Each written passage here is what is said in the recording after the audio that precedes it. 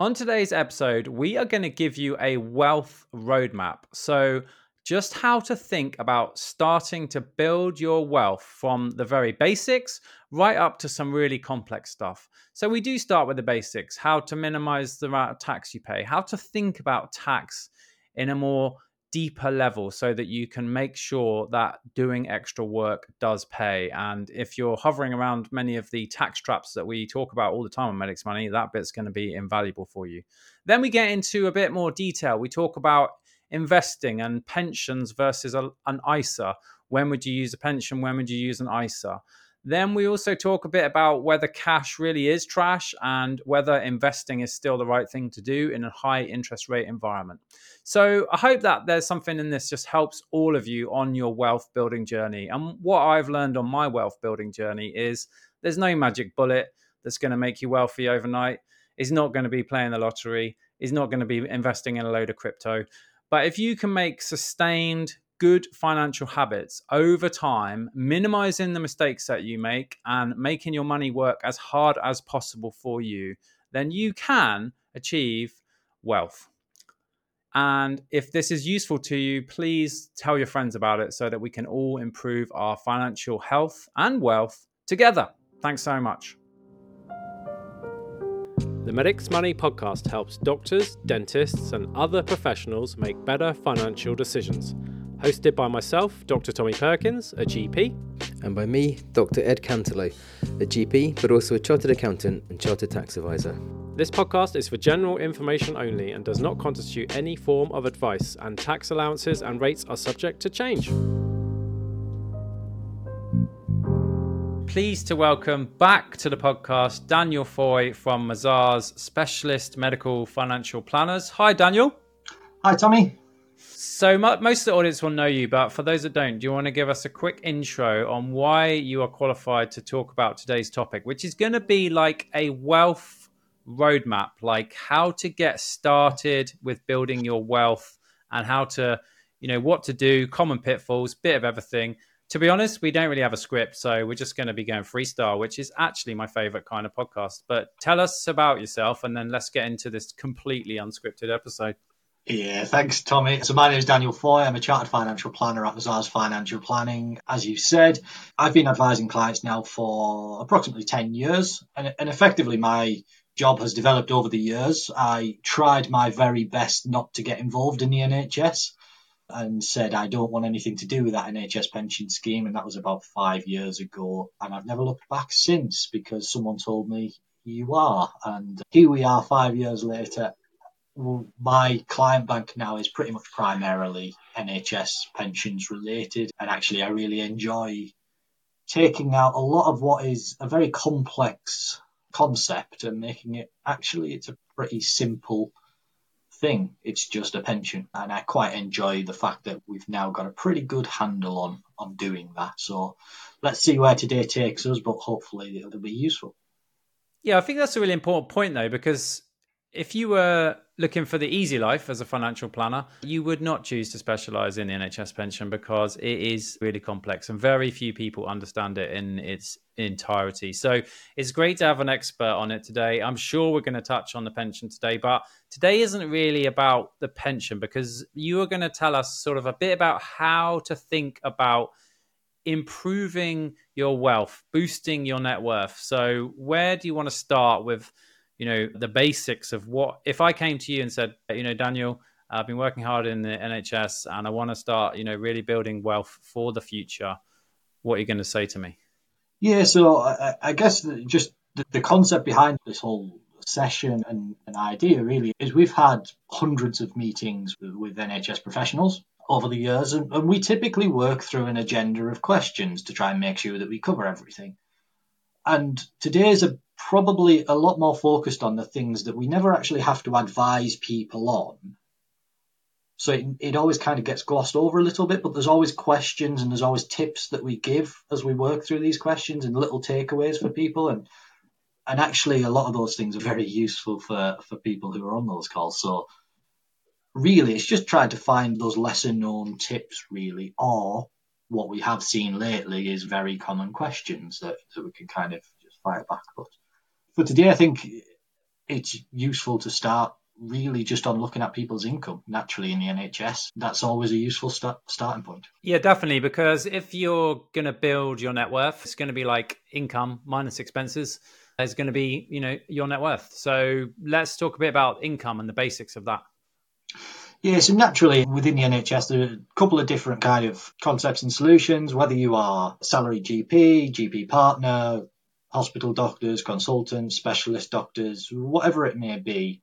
A lot of the NHS is on very prescribed pay levels, I would say. We love a pay scale, as the NHS consultants do, or we love a session rate in the NHS, which means that in a lot of circumstances, it's very easy, and I say that from our point of view, what I'll usually ask for is a pay slip. It's pretty easy then to dictate what someone's income looks like for the year and exactly where we're going to come to at the end of a tax year, for example. And the key things that we always go through with people is looking at tax codes. Is your tax code correct? It sounds like a very simple question, and I know that there's been podcasts and done by yourselves on this, but simply looking at, is your tax code correct? Are you getting taxed the right amount, or are you going to be finding a very nasty surprise somewhere along the tax year as HMRC realise things have gone wrong? If in doubt, ask the question. If in doubt, check and make sure that we get it right, I would say. The other thing to note really is, alongside that, is the actual tax rates that you're being deducted. Within the UK, we typically have, or within England, we typically have 0, 20, 40 and 45% tax rates. Many of your members, I have no doubt, will be familiar with the personal allowance trap and the 60 or 62% tax threshold for earning above 100 to 100 and round about 126,000. So understanding those tax rates, where you're falling, what you're earning over the course of the year, again, is very worthwhile. And also it helps you to kind of balance that work life, which I know naturally in the NHS is almost impossible to do, if not impossible. But understanding exactly kind of the value of your time for a lot of people, it's not something that, as I say, we give financial advice on. But actually, when we kind of point out where someone's tax rate sits, and if you do an extra session, this is what you would take home from that, or an extra half a session, whatever it may be, it's usually pretty powerful to understand the value of your time and say, well, actually, is it worth me going out and doing that little bit more, that little bit extra? Or is it something that realistically I would actually have that extra day back or that extra half a day back in my own time and spend it doing whatever else I want? Yeah, and I think that's really important that you said, is like learning to value your own time.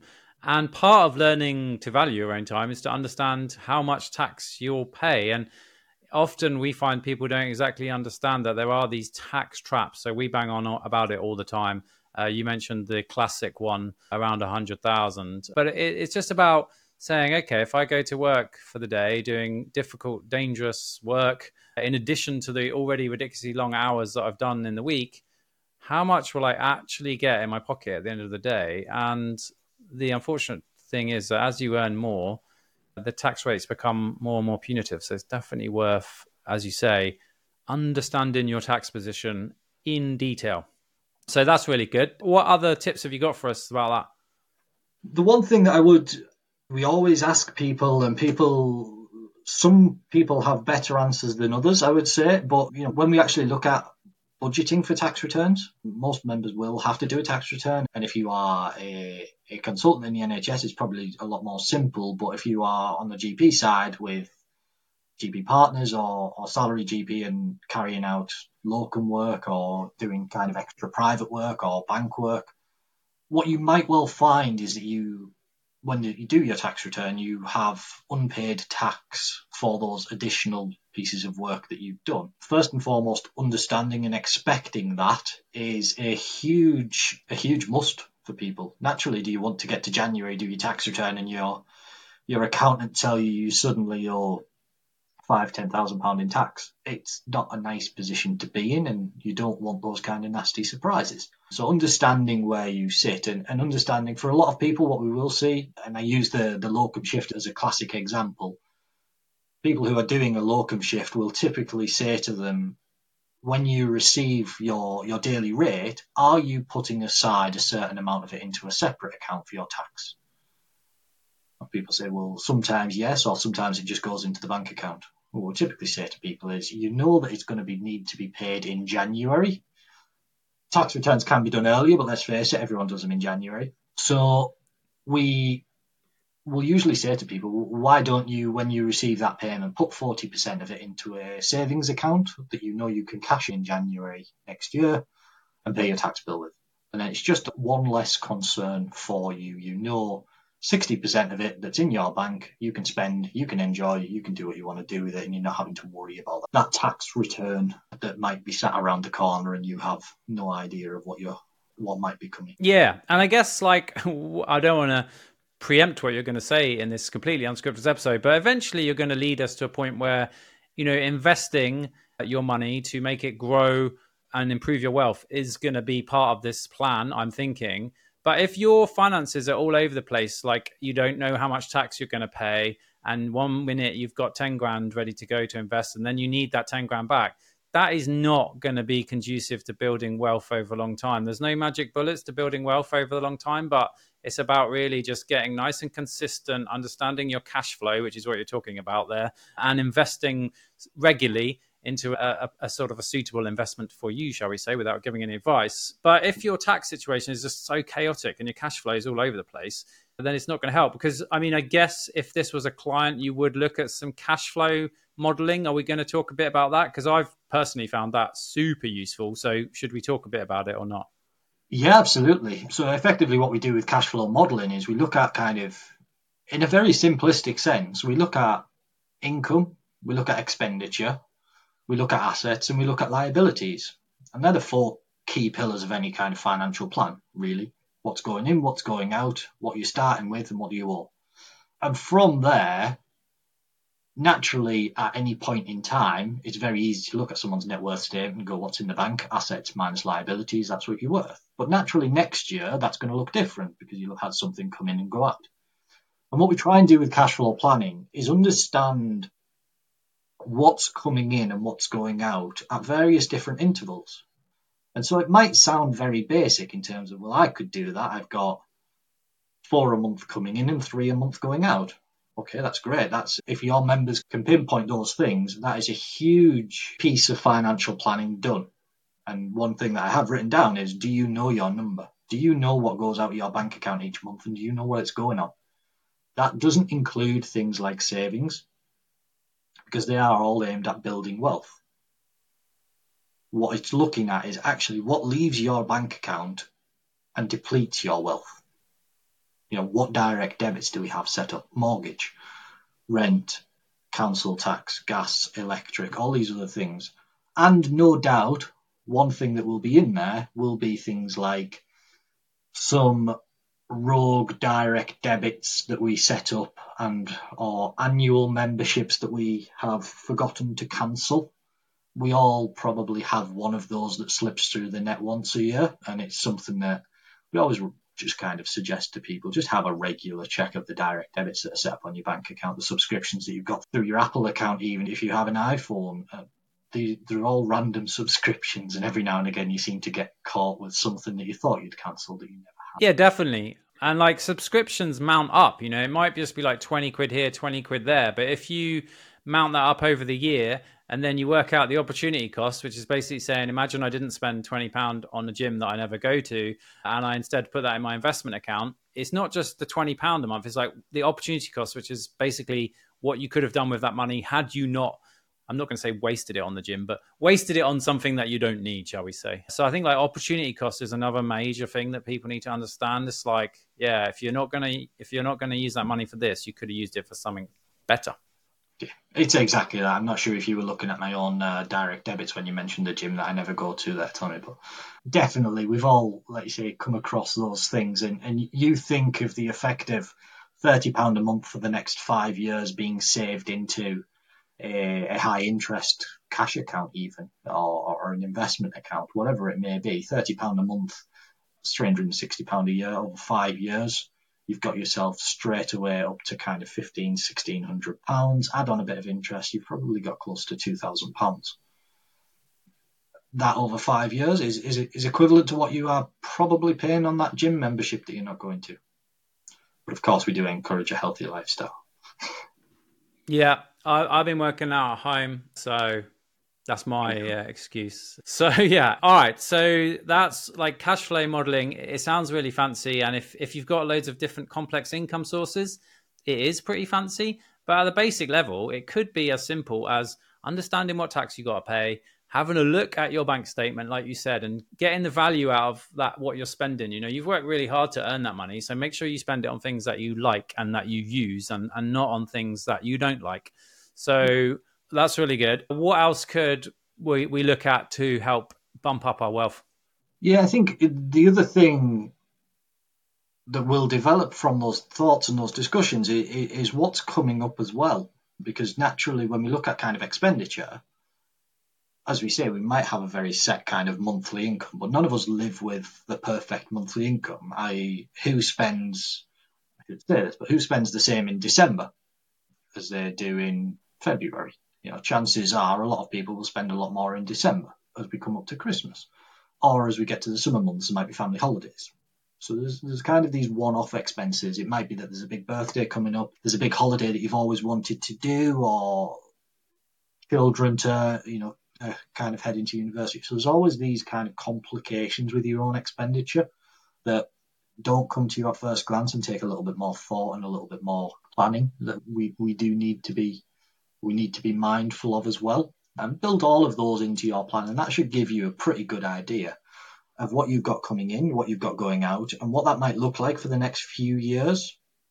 And once you've got that, really, then you have a pretty solid base for how do you build your wealth. If you've got that income and that expenditure really kind of nailed down for the next 3-5 years, then we can look at, okay, well, what income isn't being spent? Or what assets do I have that are not currently working hard for me? And this is the one thing that I would reiterate, a key message, is make your money do the work for you. Yeah. Don't leave it sat there in a current account earning 0.1% as we used to earn, well, 0% as we used to earn, when there's other options available. If it's surplus cash, get it working. Yeah, so let's just talk about that, because I think this is something that, like, I'm getting a lot of questions about this because, I've been saying cash is trash for a long time. And the reason being is that, as you said, back in the day, interest rates were super low on cash. And, if you put your money in the bank, it was not growing. In fact, it was shrinking in real terms due to inflation. And now I'm getting messages saying like, I can get like 5.5%. I can get 6% on a government bond, for example, for a 1-year bond. So is cash still trash? I know you don't want to say that because it's clickbait nonsense, but I think the wider point here is that let's just get into why cash as a long-term may not be the best option for you. And even though interest rates, you could be getting 6% on a government bond, if inflation is 8.5%, guess what? That cash is still losing money. So I'm going to say still trash, if that's okay. But can we just get into that? Because it's such a fundamental concept. Like when I was a kid, you put your money in the piggy bank, and that was how you were going to get like wealthy, by putting it in the piggy bank. Actually, it's not really the way, is it? No, it's not. And like you say, the world is changing very drastically in the last few months, and that kind of cash question is more and more popular nowadays than it ever has been. And to be honest, as I say, I've been advising for 10 years, and cash has always been very attractive. I won't use the word trash for reasons that I'll come on to, but that's changing quite significantly now, let's be honest. What I would always say to people is, first and foremost, everyone should hold some cash. And this is why I say it's not trash. There is an element of cash which is always needed. And that should always be two things. One, any expenditure that's coming up in the next 12 months, the next 3 years even. If it's 3 years, you might well look at a 1-year fixed bond and be comfortable tying it in. But if it's needed within the next 3 years, really, you don't want to take any risk with it. You want some interest, and you might well decide that a 5-6% interest rate, even if inflation is running at 8%, is pretty attractive in those circumstances. The second thing that people should have is a buffer. I've had different clients call it different things. One of my favourites was always if the roof blows off fund. If the roof blows off and I suddenly need £5,000, £10,000 to replace my roof, What I don't want to do is have everything tied up in a 1-year bond that's paying me very attractive interest rates, but cannot pay for my roof to be fixed. Everyone should have an element of cash held where interest is, get the best interest rate you can, but access is king. There should always be an emergency buffer, an emergency fund, emergency savings, which is, again, working hard for you, but rather crucially, is what you can get your hands on and pay for something at the drop of a hat. And it's similar, as you say, members work hard for their money and they want to enjoy spending it. And if you are coming up to something or suddenly an opportunity comes up to have a holiday, a last minute deal comes up that you want to go on, that kind of flexibility really aids that kind of work-life balance in a lot of ways. If that chance does come up, knowing that you've got cash which is accessible and easy to use really done, and of course within your plan and your budgets, that really can be quite freeing for a lot of people, just to know that, I can click my fingers and go because I'm stressed and I've not had a good week in work and I've got a week off, and so I'm going to go and enjoy myself. So there's elements of cash which will always be very important. Thereafter, what you're really asking, I guess, comes down to what I need for the next 3 to 5 years, or 5 years plus. Should that be in a 5 or 6% interest rate, interest-bearing account? And historically, and all the data will support this, and there is much data. I'm sure investment managers around the world are publishing this as fast as they possibly. Over the long term, an investment portfolio will outperform cash. Will it do it over a 1-year account?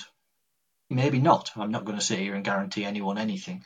But over the long term, you will be better off by making good investment decisions, good tax, good financial planning decisions, rather than just kind of going with what you know. Now, some people, some of your members out there, and we've got clients ourselves who are very defensive in terms of they don't like risk. They don't like risking what they've worked hard to earn.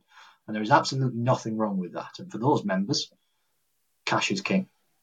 And for those members, they will decide that actually those kind of interest rates that are available now are well worth, the peace of mind that they bring. And for other members, they'll be at the other end of the scale and they'll say, well, I'm prepared to kind of forego that guarantee in search of something that little bit better. But it all comes down to what that money you are looking at is actually designed for. And if you are thinking, well, it's more long-term money, then it's very much a case I would be expecting it to, our advice would usually come down to the fact that it will outperform over the long term by using proper, well-suited, risk-based investment portfolios or investment options rather than just going with cash. Plus, if it is that long-term money and you're going to put it in a 1-year bond, in a year's time, you're going to have to do something else. And then a year after that, you're going to have to do it again. So it does lead to a lot more work for yourself. Quite often you'll see people who end up with many different savings accounts because they set something up for 6 months and then something else came up, so they set another one up, and then you kind of have a list of 20 different accounts and no one can keep track of the money anymore, and no one really knows what's the best interest that they're earning because every account's on a different interest rate. So try not to get into those kind of positions. It's all about setting up a simple plan that's going to work for you over that long term. Yeah, I love it. And I think it's a really important point that you said that in the long term, past performance is not a guide to future returns. Insert disclaimer. But if you look back at hundreds of years of performance of cash versus the stock market, in the long term, 5 years or more, historically, a well-balanced investment portfolio has outperformed cash significantly. So we have to insert disclaimers, but that's all we can go on now. And I think the key point there is that cash is incredibly useful if you need it. Yeah. So I have an emergency fund, and obviously I injured my hand recently. If I didn't have my emergency fund and I had everything invested in my portfolio, I would have had to like draw down for my portfolio. It was not a good time to draw down for my portfolio because stock market's been a bit flat. And let's imagine I had bought some property with that money, and I guess I'd have to try and sell the property, which is a highly illiquid asset. So 100% like get an emergency fund or whatever you want to call it, a blow the roof off fund. I like that. Although I think your quotes for if you're offering to redo my roof for 5 to 10 grand, I'm interested because I have just got a quote for doing my roof and it ain't 5 to 10 grand. So yeah, I don't know if you want to come do my roof, that'd be cool. Shall we talk about tax efficient investing? Because I mean, it's obvious when you know how, but there is a way that you can legitimately pay zero tax on any investment gains up to certain limits, which Daniel's going to tell us about. And I still see people paying tax on their investment income. And I'm just like, oh no, like why? And they just didn't know about it. So it's great. Like, let's inform people about, I mean, I just think ISAs are amazing, but let's hear from the expert. Absolutely. As we've said, trying to get your money working harder for you doesn't always mean picking the headline number. It's about using the different allowances that the government have given us. An ISA is a fantastic vehicle. And just to kind of simplify things, a £20,000 allowance, everyone has a £20,000 allowance each year that they can put into an ISA. You don't get any tax relief for going in, so it works a little bit different to a pension. So when you put 20,000 in, it's worth 20,000, unless it's a lifetime ISA, because there's many different variants, but we're not going to go there just yet. So £20,000 goes into a cash ISA or a stocks and shares ISA. It's worth 20,000 when it's in there. What happens there is you can then choose to get some interest from it. You can invest it and grow it and so you might get dividends, you might get interest from it. But whatever it grows to, it doesn't matter. It's all yours. The government, because it's called an ISA, the government effectively say, over to you, you can keep whatever you can make in there.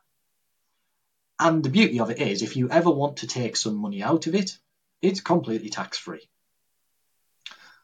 But it gives you a lot of flexibility, and it's a very good vehicle for ultimately saving over that long term, because, as I say, it's very tax efficient in a simplistic way.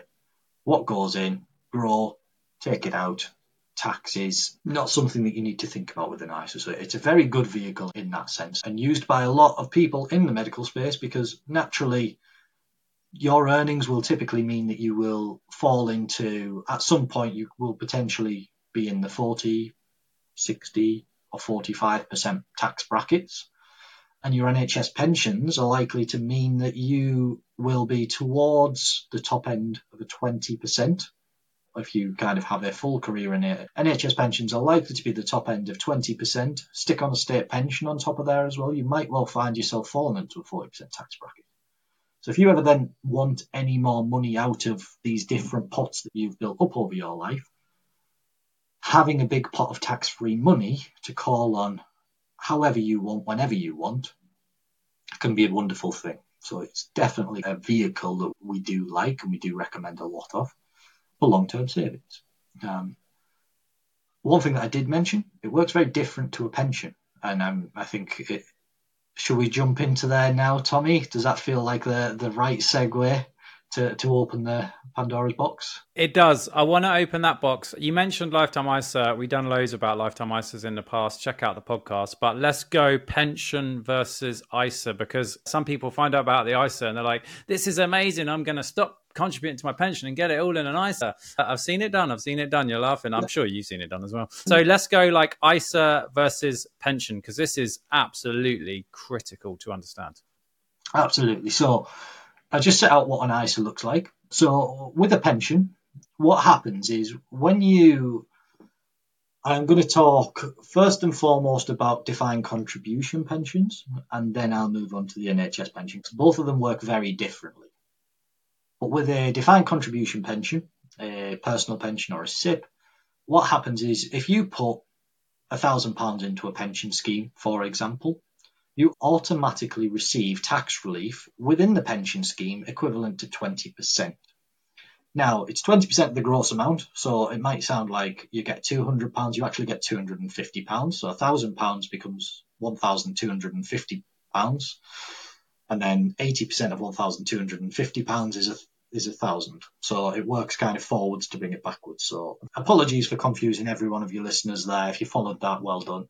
But effectively, you automatically receive some free money as soon as your pension scheme receives those funds.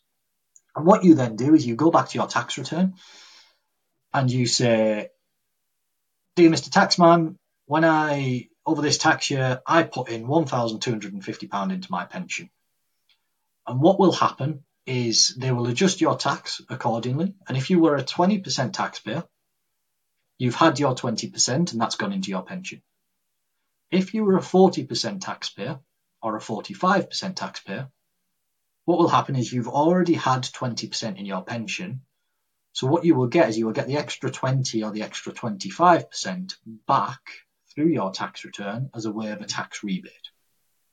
So effectively, if you're a 40% taxpayer, that £1,250 costs you £750. And you get £500 tax relief given, some of it through your pension, some of it through your tax return.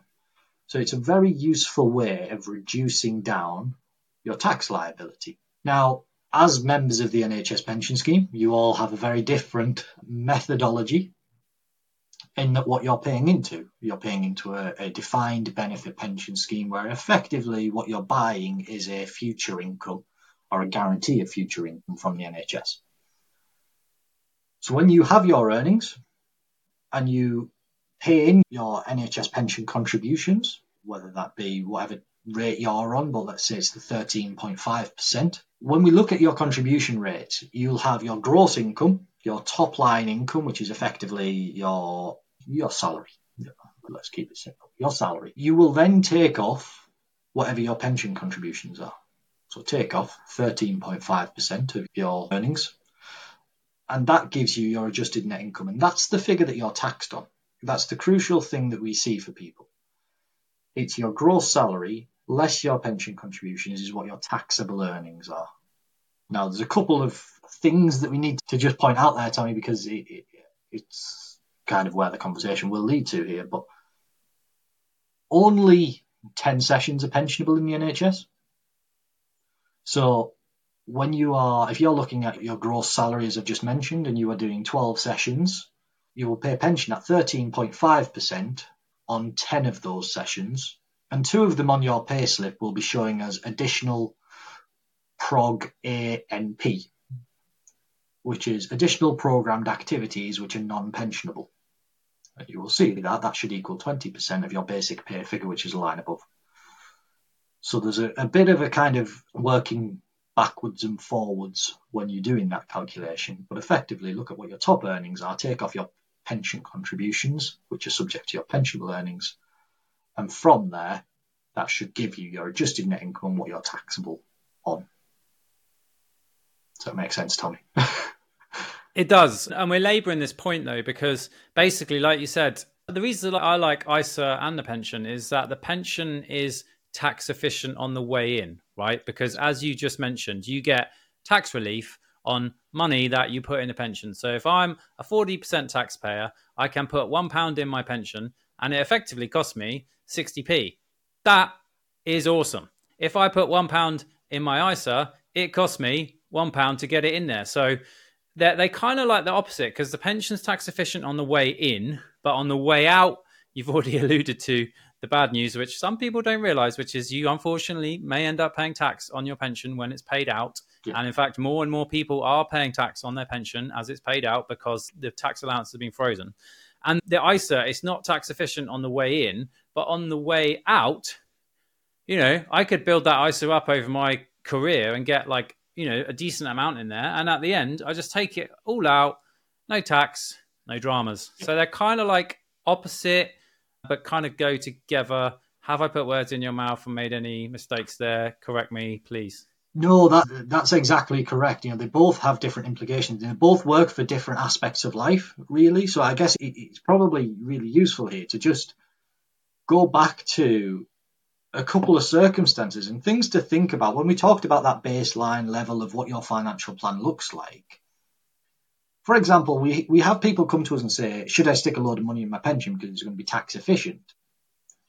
And they may well be in their mid-30s. And we ask them, what's your plans for the next 5 years? And start a family, and we would like to potentially, buy a bigger family home. We want to kind of buy that next step. Okay, so is your plan at the minute to save everything towards a property? Yes. Okay, and if we put it in your pension, you can't access it till 57, 58 onwards. Does that then limit your short-term goals in favour of being some really short-term tax efficiency? So it really does come down to understanding what your plan looks like, which ones are going to work.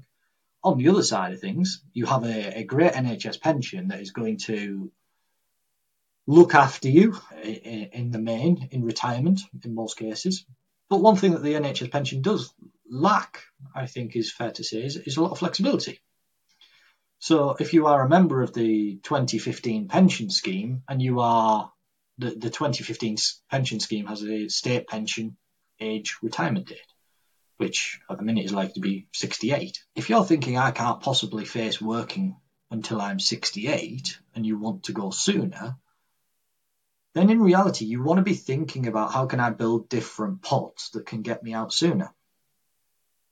The NHS pension will look after you from a point, and you can choose to take it early with reductions for taking it early. So the question is, how early do you want to go? And how are we going to fund that? Because you might well get to a point where you have your working life and you earn, and then you have 68 onwards, NHS pension, and you earn. But there might be a point between 60 and 68, for example, where actually you're thinking, well, I don't plan on working and I don't plan on starting my pension. So how am I going to fund that gap? And that might be a gap where you think, well, does a pension work better? Because I can get it out and I won't have any other earnings. So actually I'll be on a fairly low level tax rate. Or do you think, well, if I'm going to take my NHS pension earlier and I'm going to be paying up towards 20 or 40%, if I'm going to be paying 40%, does an ISA work better? Or actually, I'm not sure on my plans yet, so do I need to kind of hedge my bets and do a little bit of both? It might well be that there's never really there's no one answer that fits all here, because it very much depends on you, your family, your life, and what you actually want, and your working career, and what you think you're going to kind of be heading towards in the future. So both really do have their benefits, but both have their limitations. And a lot of it will come down to what you've got going on around these things as to which of those tax efficiencies we feel is most appropriate for you. Yeah, definitely. And like you say, it just depends on your plans. And if you're sat there thinking, I don't know my plan, well, if you start thinking about this when you're in your 30s or 40s, the worst case thing is that you get to 60, you're like, I am totally done. I'm burnt out and I haven't thought about these things 20 years ago. Because if you're thinking about these things when you're young, it gives you time to build up the options. So yeah, hindsight's a wonderful thing. As we said at the start, as we look at building wealth and the building wealth roadmap, this doesn't have to be the final answer.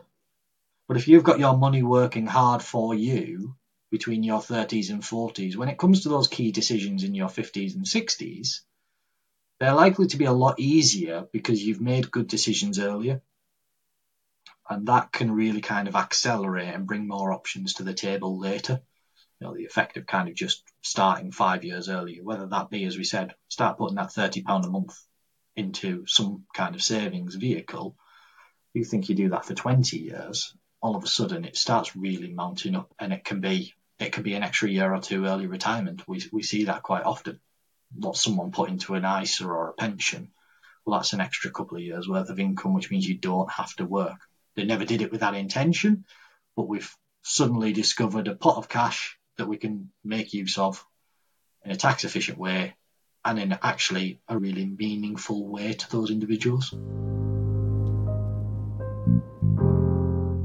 Daniel, this was awesome. Just like a meander through, how to build wealth, how to think about building wealth. I think that's going to be so helpful, especially when we're talking about like pension versus ISA. I think as I've been on my own journey of financial education, what I've realized is that there's basically no single magic bullet that's going to do this for you, except like winning the lottery or something, which I'd never played the lottery because it is not reliable as a method.